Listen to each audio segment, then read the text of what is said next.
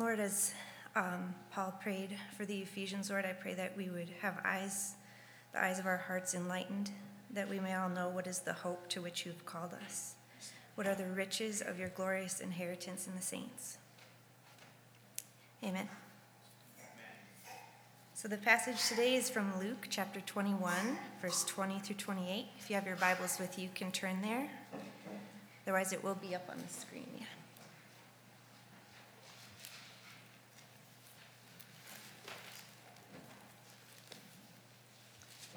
Okay. But when you see Jerusalem surrounded by armies, then recognize that her desolation is near. Then those who are in Judea must flee to the mountains, and those who are in the midst of the city must leave, and those who are in the country must not enter the city. Because these are the days of vengeance, so that all things which are written will be fulfilled. Woe to those who are pregnant and in those who are nursing babies in those days, for there will be great distress upon the land and wrath to this people. And they will fall by the edge of the sword and will be led captive into all the nations, and Jerusalem will be trampled underfoot by the Gentiles until the times of the Gentiles are fulfilled. There will be signs in sun and moon and stars, and on the earth dismay among the nations, in perplexity at the roaring of the sea and the waves, men fainting from fear and the expectation of the things which are coming upon the world, for the powers of the heavens will be shaken. Then they will see the Son of Man coming in a cloud with power and great glory. But when those things begin to take place, straighten up, lift up your heads, because your redemption is drawing near.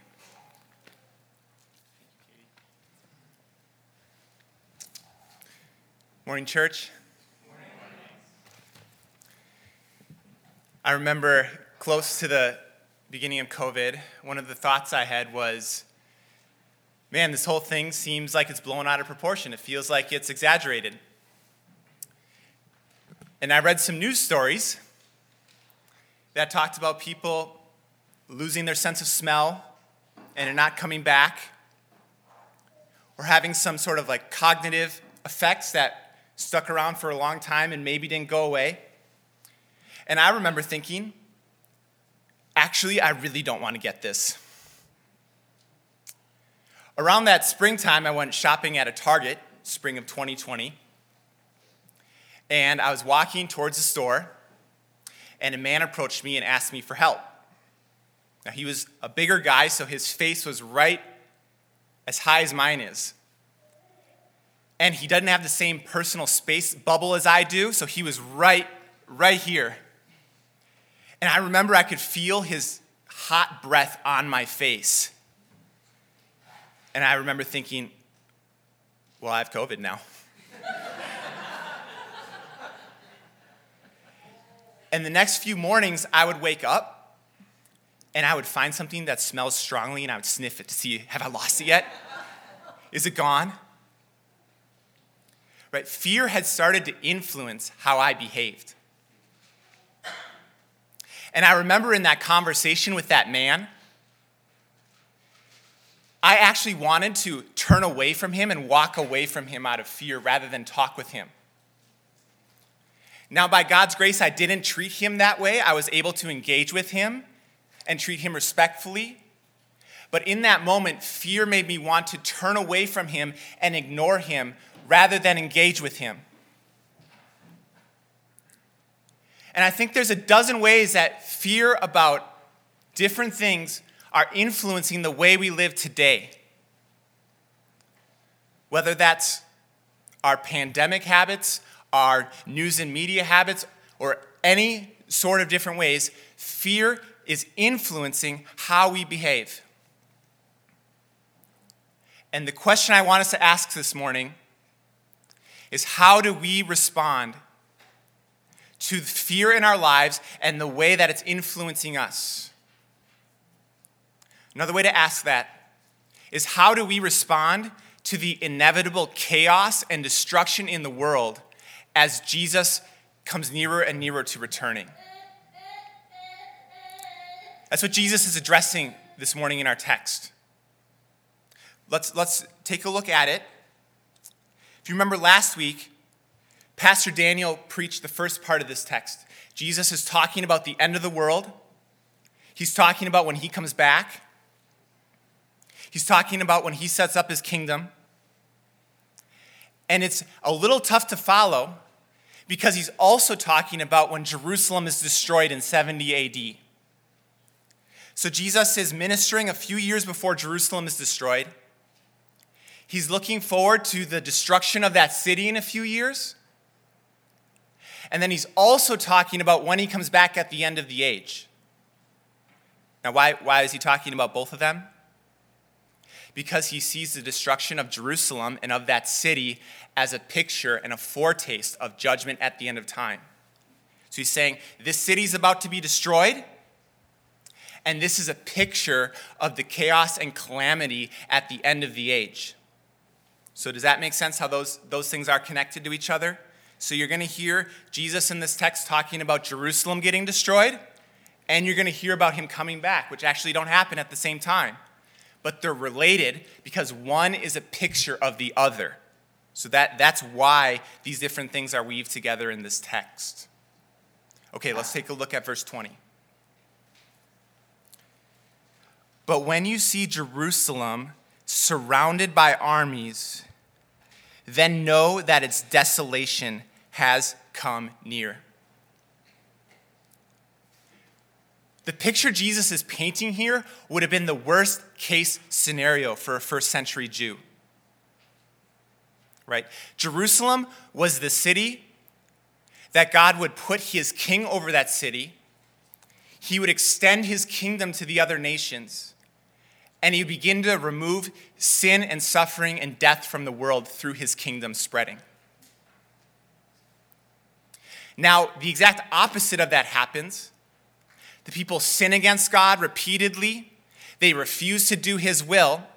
And as a result, rather than his kingdom spreading to the nations and rescuing them, we see the nations surrounding Jerusalem.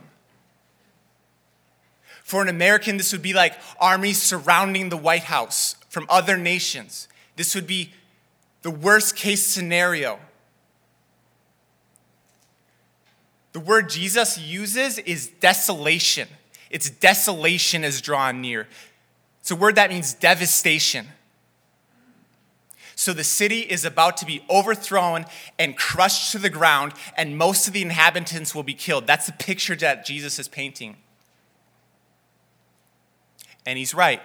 A few decades after he speaks these words, Roman armies come and they unleash devastation and destruction on the city of Jerusalem. The city that was designed to be the hope of the world becomes destroyed because of the sin and rebellion of the people. Church, this is a warning to us this morning that sin ruins and destroys everything it touches. There's nothing more devastating in the world than rejecting Jesus. Sin might promise life. It might feel like it's giving you life. Having an affair might feel like it's going to bring life. Taking some money, embezzling some money from your company might feel like it's going to bring life. This is a picture that living in opposition to Jesus only brings death. Only brings death. It cannot bring life. Jesus is warning, and he's painting a picture of what sin in opposition to him looks like. He's going to keep talking about this. He says, let those who are in Judea flee to the mountains, and let those who are inside the city depart, and let not those who are in the country enter it. Jerusalem was a fortress city. It was supposed to be a safe place where you could go for protection in a time of battle. And because of the rejection of Jesus, because of the refusal to love Jesus, it becomes the place of destruction and death and danger. And the text, Jesus actually warns that the people who live there will have to flee out of it. Church, there is no safer place to live than in the will of Jesus. No safer place than the will of Jesus. and no more dangerous place to live than outside of the way of Jesus. It's the most dangerous place to live in the world. Because one day he's coming back and there will be justice. And just as there was justice for Jerusalem, there will be justice for every person who has ever lived. There's no safer place to be than in the will of God, and there's no more dangerous place to be than to reject Jesus. And then Jesus says, "For those are the days of vengeance to fulfill all that is written." So Jesus is very clear. When Roman armies show up to destroy the city of Jerusalem, it's not an accident. It's not the Roman armies just doing what the Roman armies want to do. It is our God executing vengeance for sin and rebellion against him. We have to read this book. We have to be honest about what this book says. And this book says that God punishes sin with vengeance. Now, I want us to make sure that we define that word rightly. Because a lot of us, when we hear vengeance, think about what we hear in popular media, which is someone with uncontrollable rage just going and beating people up and killing them and hurting them uncontrollably. That is not what is being depicted here. The word vengeance, it refers to a full satisfaction and a full and righteous justice.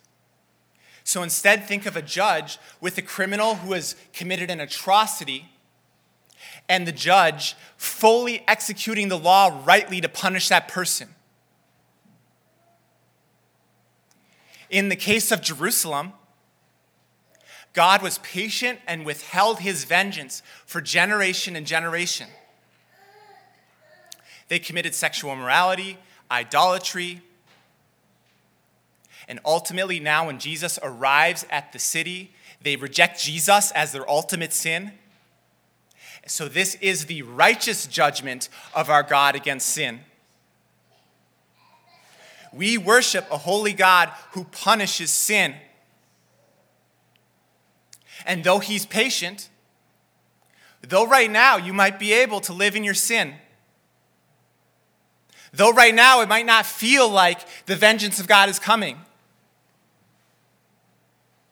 I've been asked to preach this text, and this text is a reminder to us that the vengeance of God is coming against sin. And we must not forget that. Our God wants to humble us by reminding of us of how severe, how weighty,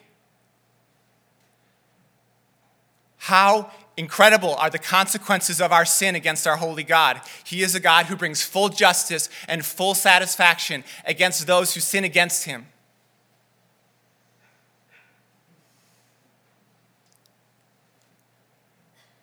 And then at this point, we see the first ray of good news in this text. The first ray of good news in this text. By the end of this text, we're going to see how good our God is in the face of vengeance and judgment for sin. And here's the first ray of goodness in this text. Jesus says that these are the days of vengeance in order to do what? To fulfill all that is written. That means that our God has a plan. Our God has a plan. And my own sin that brings devastation to my life and other people's sin that brings devastation to my life does not thwart that plan. Even the sin in your life and the sins in other people's lives that are bringing chaos and destruction to your life right now does not thwart God's plan. Even as Jesus is in Jerusalem declaring that Jerusalem is about to be destroyed, he's preparing to die for the sins of anyone who will come to him. There's a way out of the destruction Jesus is talking about. The destruction is a part of his plan, and even more than that, the life that he offers is a part of his plan. The way to flee from the vengeance in this passage that this passage is talking about is to flee to Jesus. Jesus is the safe place. Jesus is the refuge. Jesus is the place we can go to not experience any of the vengeance or the wrath that we rightly deserve. How kind is our God to come up with a plan that includes salvation and rescue from vengeance for anyone who comes to him.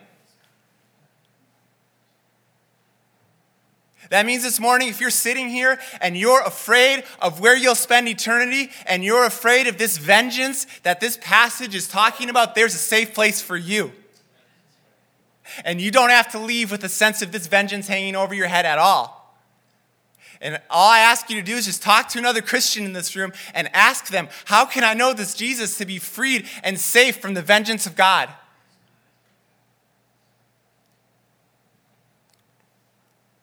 Thank you, God. Now, Jesus is going to keep going on, and he's going to describe the sorrow of the consequences of the people's sin.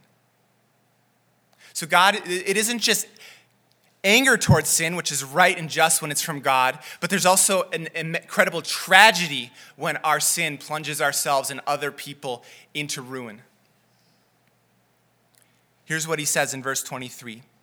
Alas, that means how sad, how awful, how terrible. Alas. Alas for women who are pregnant and for those who are nursing infants in those days, for there will be great distress upon the earth and wrath against this people.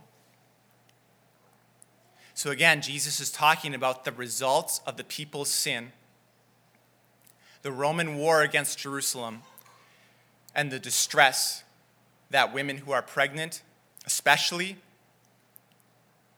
and women with new babies will experience. We get a picture here of the most vulnerable and the most needy being crushed. Sin is awful. Sin is ugly. Sin is more disgusting than any of us ever thought it was. And it's something that's tough for me to see. It's tough for me to see how weighty my own sin is. It's tough for me to see how much I've offended a holy God. And I want to know it more so I can run to Jesus more. I want you to know it more so you can run to Jesus more. It's a tough thing to come to honesty, to come to grips with who we are in our sinful flesh, but it's a good thing. It's a good thing to be honest about who we are so we can be most honest about who Jesus is and respond to him rightly. These are loving words from Jesus meant to inform people about what the reality of their situation is so that they can respond rightly. So if you're tuning out right now and you're saying, I don't want to hear this guy talk about my sin, I don't want to hear this guy talk about judgment, I don't want to hear him talk about these unpleasant things, I'll just plead with you, just listen. Listen so you can turn from it and have life. No one has to perish. No one has to perish because of what Jesus has done and who he is. Jesus goes on. They will fall by the edge of the sword and be led captive among all nations. And Jerusalem will be trampled underfoot by the Gentiles until the times of the Gentiles are fulfilled. So Jesus keeps talking about the same topic. The edge of the sword falls against Jerusalem. There were thousands and thousands of people who died. There were mothers who died. There were infants who died. This is an ugly, ugly event in history. And Jerusalem, the kingdom of Jerusalem, has not been rebuilt to this day in the same way it was up until that point. That's what this verse says. For Jerusalem will be trampled underfoot by the Gentiles until the times of the Gentiles are fulfilled. Since 70 AD, we've been in a new era of history. It's an era where God's kingdom doesn't exist in the world like it did in the time of Israel.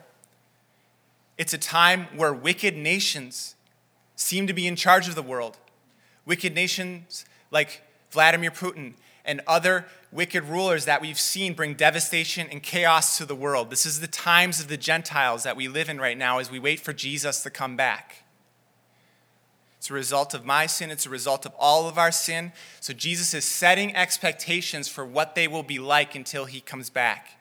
He's trying to prepare us to be ready when he comes back, to be ready to meet him. And to do so, he's informing us of what this age will be like until he comes back again and how to avoid final judgment when he returns. So that's what he's going to launch into right now in verses 25 and 26. A description of the age of the Gentiles, which is the age of when Jerusalem was destroyed until Jesus comes back. Does that make sense to everyone? We're living in between two times right now, between the first and second coming of Christ. And he's trying to get us to understand what this time will be like so we can live wisely and lovingly and faithfully in our lives. He says, and there will be signs in sun and moon and stars. And on the earth, distress of nations and perplexity because of the roaring of the sea and the waves. People fainting with fear and with foreboding of what is coming on the world. For the powers of the heavens will be shaken. Would you agree with me that that's a mysterious verse? That's a tough one. That's a really tough one. And that's okay. Some of the Bible is really difficult to understand. You don't have to understand it all. Pastors don't understand it all. Could be two possibilities that I can think of that this is referring to. One is that there's going to be astrological phenomena and ecological catastrophes that point to chaos and are ominous and are foreboding and destructive, like maybe something falling out of the sky or oceans rising up and flooding nations. It could be that. It could be that there's astrological and ecological things bringing ruin and destruction on the world. There's another option, and I tend to lean in this direction, that Jesus is speaking symbolically of chaos and destruction and evil in the natural world and the spiritual world. Jesus is speaking of evil and destruction in the natural world and the spiritual world. Right? This imagery brings us all the way back to Genesis 1, where God establishes order in the heavens and order on the earth. He separates the water from the land. He fixes the stars in the sky. He creates a world of peace, right? A world of peace and harmony. And the picture Jesus is painting is that this peace and harmony is falling apart. It's falling apart in the heavens. It's falling apart on the earth. There's chaos in our natural lives, in our bodies, and in our relationships, and there's chaos in the spiritual world that's influencing our natural world. I think that's what he might be getting at with pointing to chaos in the heavens and chaos on the earth. Destruction and evil and wickedness in the spiritual world and the natural world. Does that make sense?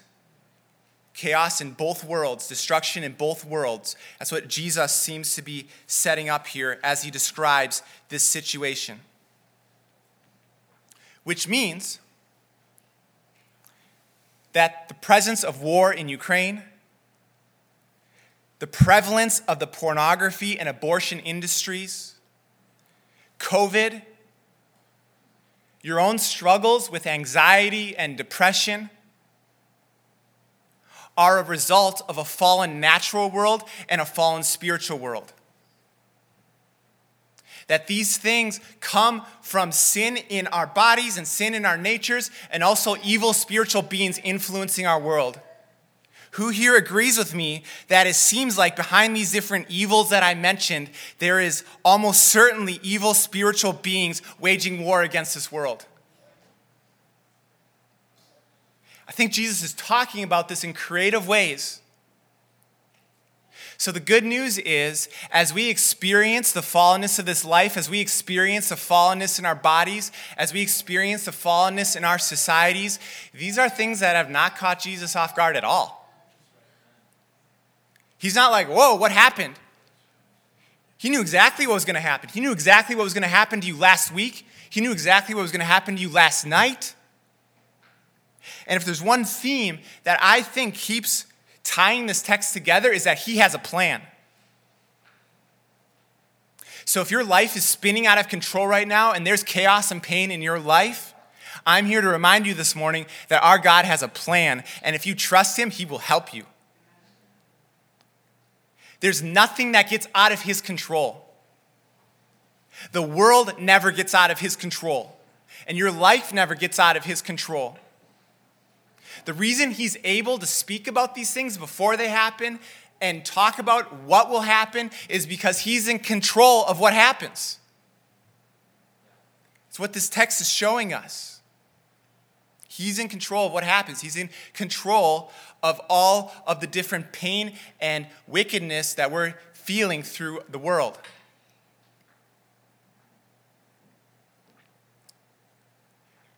So if that's the case, then we get down to how do we respond to these things?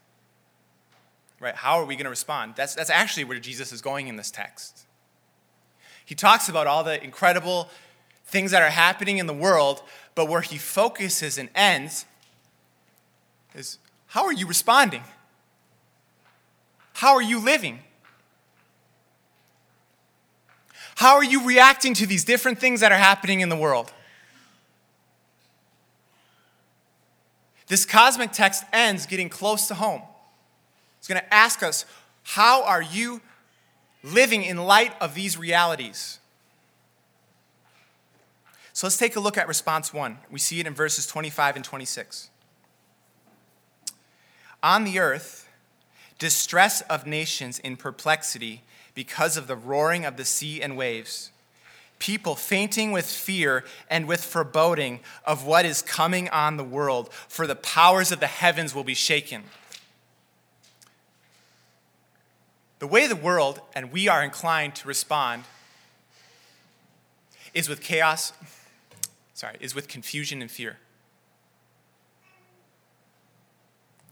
I can't think of two better words to describe the cultural moment we live in than confusion and fear. Seems to be what is in the air right now, confusion and fear. So I just want to ask us some questions to see if we're imbibing this confusion and fear that Jesus is talking about, if this is what's coming out of our hearts. Has COVID created a sense of fear or confusion in you? Has police brutality, riots, and political unrest in our city created a sense of fear or confusion in you? Does illness in yourself or a loved one, or depression or anxiety disorders create a sense of fear or confusion in you? Chaos in our bodies, our relationships, and the world provoke fear and confusion. Now, I want to be very clear about something. Every one of us are going to feel fear and confusion. That's natural. I feel fear and confusion. And if you feel fear and confusion, you should not be ashamed in the least. Not at all. What's at stake is whether or not fear and confusion controls us and influences us on how we make decisions and how we live in day-to-day life. Let me say that again.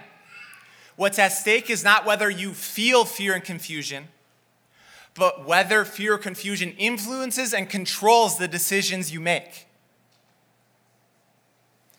This is exactly what Jesus is talking about, right? He says there's going to be people fainting with fear and with foreboding. He's describing someone who's overcome with fear and confusion is influencing their life decisions more than the Lord.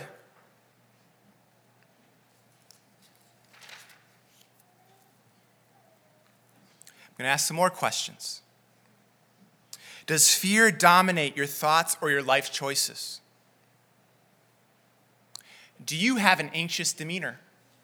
This would be myself, right? This is what one battle I would describe myself as having. An anxious demeanor where it sometimes feels like I'm not present with you. It feels like my mind is elsewhere in a conversation that we're having. Why? Because I'm scared about something. And my mind is dragged away from the task the Lord has called me to right in front of my face. That would be a response of fear or confusion. So maybe you are like me. Do you avoid people? I think this is the big one. This is the big one in our cultural moment that the fear and confusion looks like in day-to-day life. So ask yourself this. Do you avoid people because of fear of illness, social anxiety, or the inevitable cost of relationships? Let me ask that again. Do you avoid people because of fear of illness, social anxiety, or the inevitable cost of relationships? Right now, the world's response to fear and confusion is to find a bunker, whether that's your apartment or your house, to turn your life into a remote way of relating to the world and an avoidance of those who are around you. And it can create a feeling of safety, a feeling of control, and a feeling of comfort. But this is not the way of Jesus. And though the world lives this way, and though the world is influencing us to live this way, this is not the way we've been called to live. So that's one response. Fear and confusion. Now Jesus is going to talk about another response that he wants us to have. And he's going to start out by describing a reality that should create that response. So let's take a look at a reality we need to be aware of in order to create a different response than fear or confusion. Verse 27.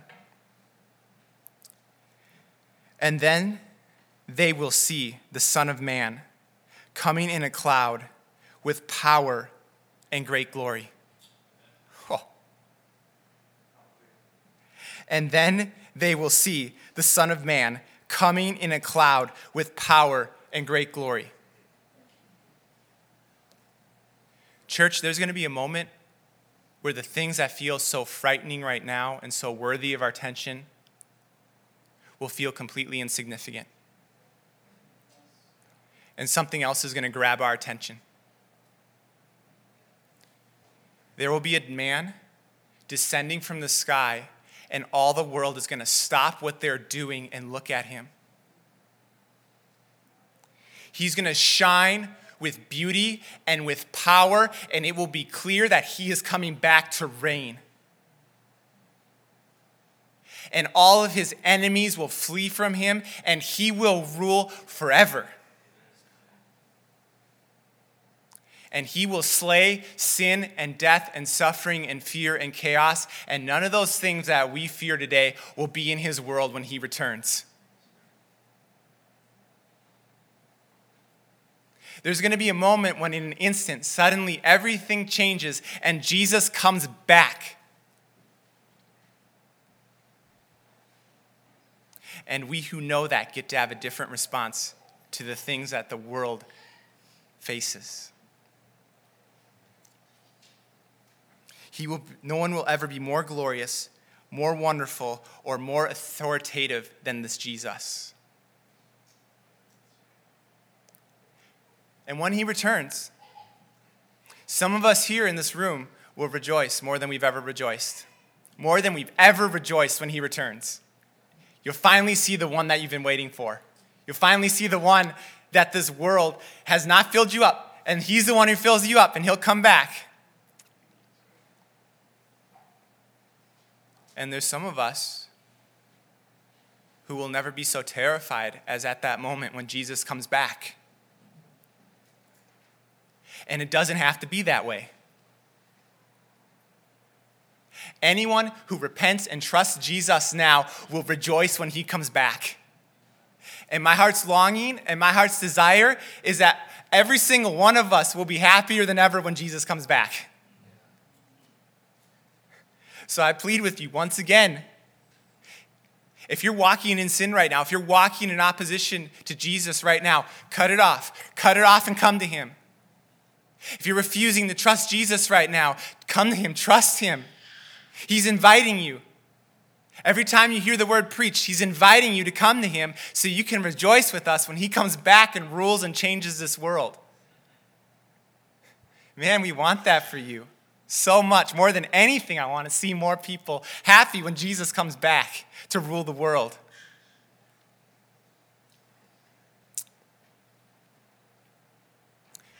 Now, Jesus coming back at the end of time, at the end of all things, shapes how we live today.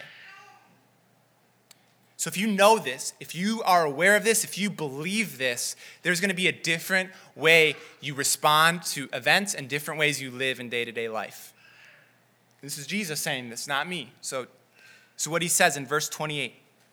Now when these things begin to take place, right?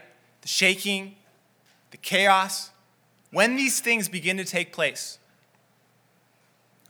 straighten up and raise your heads, because your redemption is drawing near. Wow. When you're not a follower of Jesus and things start to fall apart, your plan starts to fall apart. That's what creates the fear and confusion, is the sense that the plan is falling apart. When you're a follower of Jesus and you experience the brokenness in this world, you're just one day closer to seeing Jesus face to face. We're just one day closer to seeing Jesus face to face. When this day ends, we'll be one step closer to being with Jesus forever. Our redemption is drawing near. When the world is falling apart, the world panics. When the world is falling apart, we Christians recognize the plan of God is coming to pass and Jesus is coming back. And so we don't panic. The opposite response is, instead of fear, we straighten up our heads. Look straight ahead. Look outward towards others. Look outward towards what God is doing in the world and doing in our lives. We have a sense of peace that our God reigns and he's in control. He wants other people, when they interact with us, to have a sense that we have a peace about us that goes beyond our present circumstances, that goes beyond what our present circumstances can describe. If someone were to ask you, Ross, how can you have such peace as the world is falling apart? May my answer be, because it only means Jesus is closer to coming back. And you can have that kind of peace too, that there's a God with a plan, and that plan ends with Jesus coming back and rescuing all of his people. Did you know that it's possible for us to be rescued from confusion and fear? We don't have to have anxious lifestyles. And I know that's easier said than done. I have an anxious lifestyle, and according to this passage, I don't have to have one. That doesn't happen overnight. It's not a light switch that turns on. I don't just suddenly decide not to be anxious as if it was that easy. But by a long meditation in my life, day in and day out, on the reality that Jesus is coming back, I can be progressively set free from fear. Church, if we meditate on the things the world meditates on, we will be fearful people. If we spend more time on the internet than we do in prayer and reading the word, we will be fearful people. The way to be set free from fear is to meditate more on Jesus coming back than the chaos in the world. So if there's one call for us this morning, one action step to take, one thing I want to invite us to do together is to think daily that Jesus is coming back. And think about that more than we think about the problems in our lives. And pray about that and seek God in his word and ask him to make that more real than ever to us. So we can be a church who's more free than ever from a lifestyle of fear and confusion. And instead, we have a lifestyle of peace and comfort.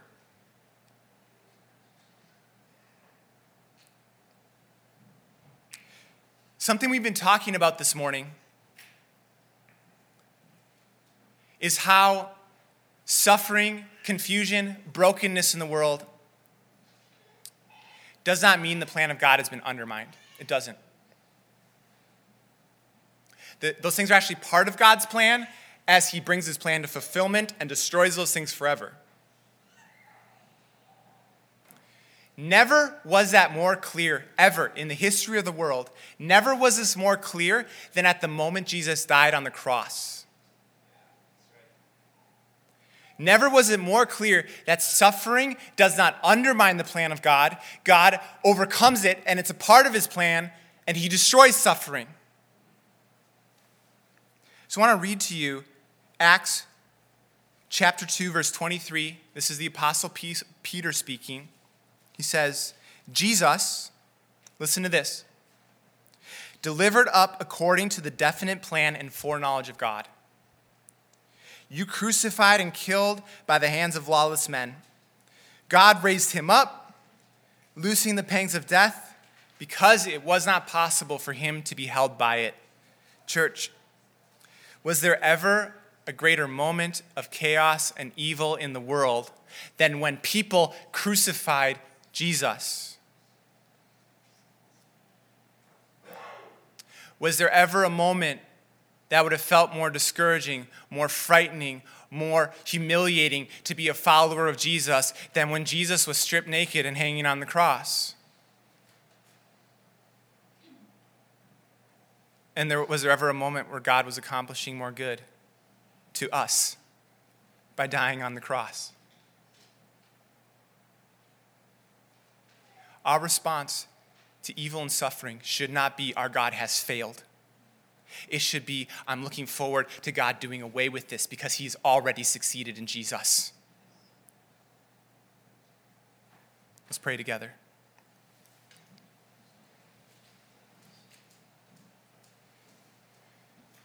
Jesus, thank you for the victory you won for us. And thank you that you're coming back. Oh, we want you to come back. Even today, Lord, come back. And in the meantime, God, I pray that each one of us would be able to straighten up our heads and live with courage in this world and live with a sense of peace and trust that you've got this. Oh, I want us to be a people who's assured in you and who's resting in you and who has a sense of peace that draws our neighbors to want to worship our God. So please, God, come and give us peace right now as we turn to you in reflection and worship and prayer. In Jesus' name, amen. So I want to invite you guys to a time of prayer and reflection. Just ask, where is the greatest stronghold fear has in my life? What is the greatest way that fear is influencing me to live? And what would it look like for me to live differently with trust in Jesus? And pray that God will help you get there by reflecting on his return.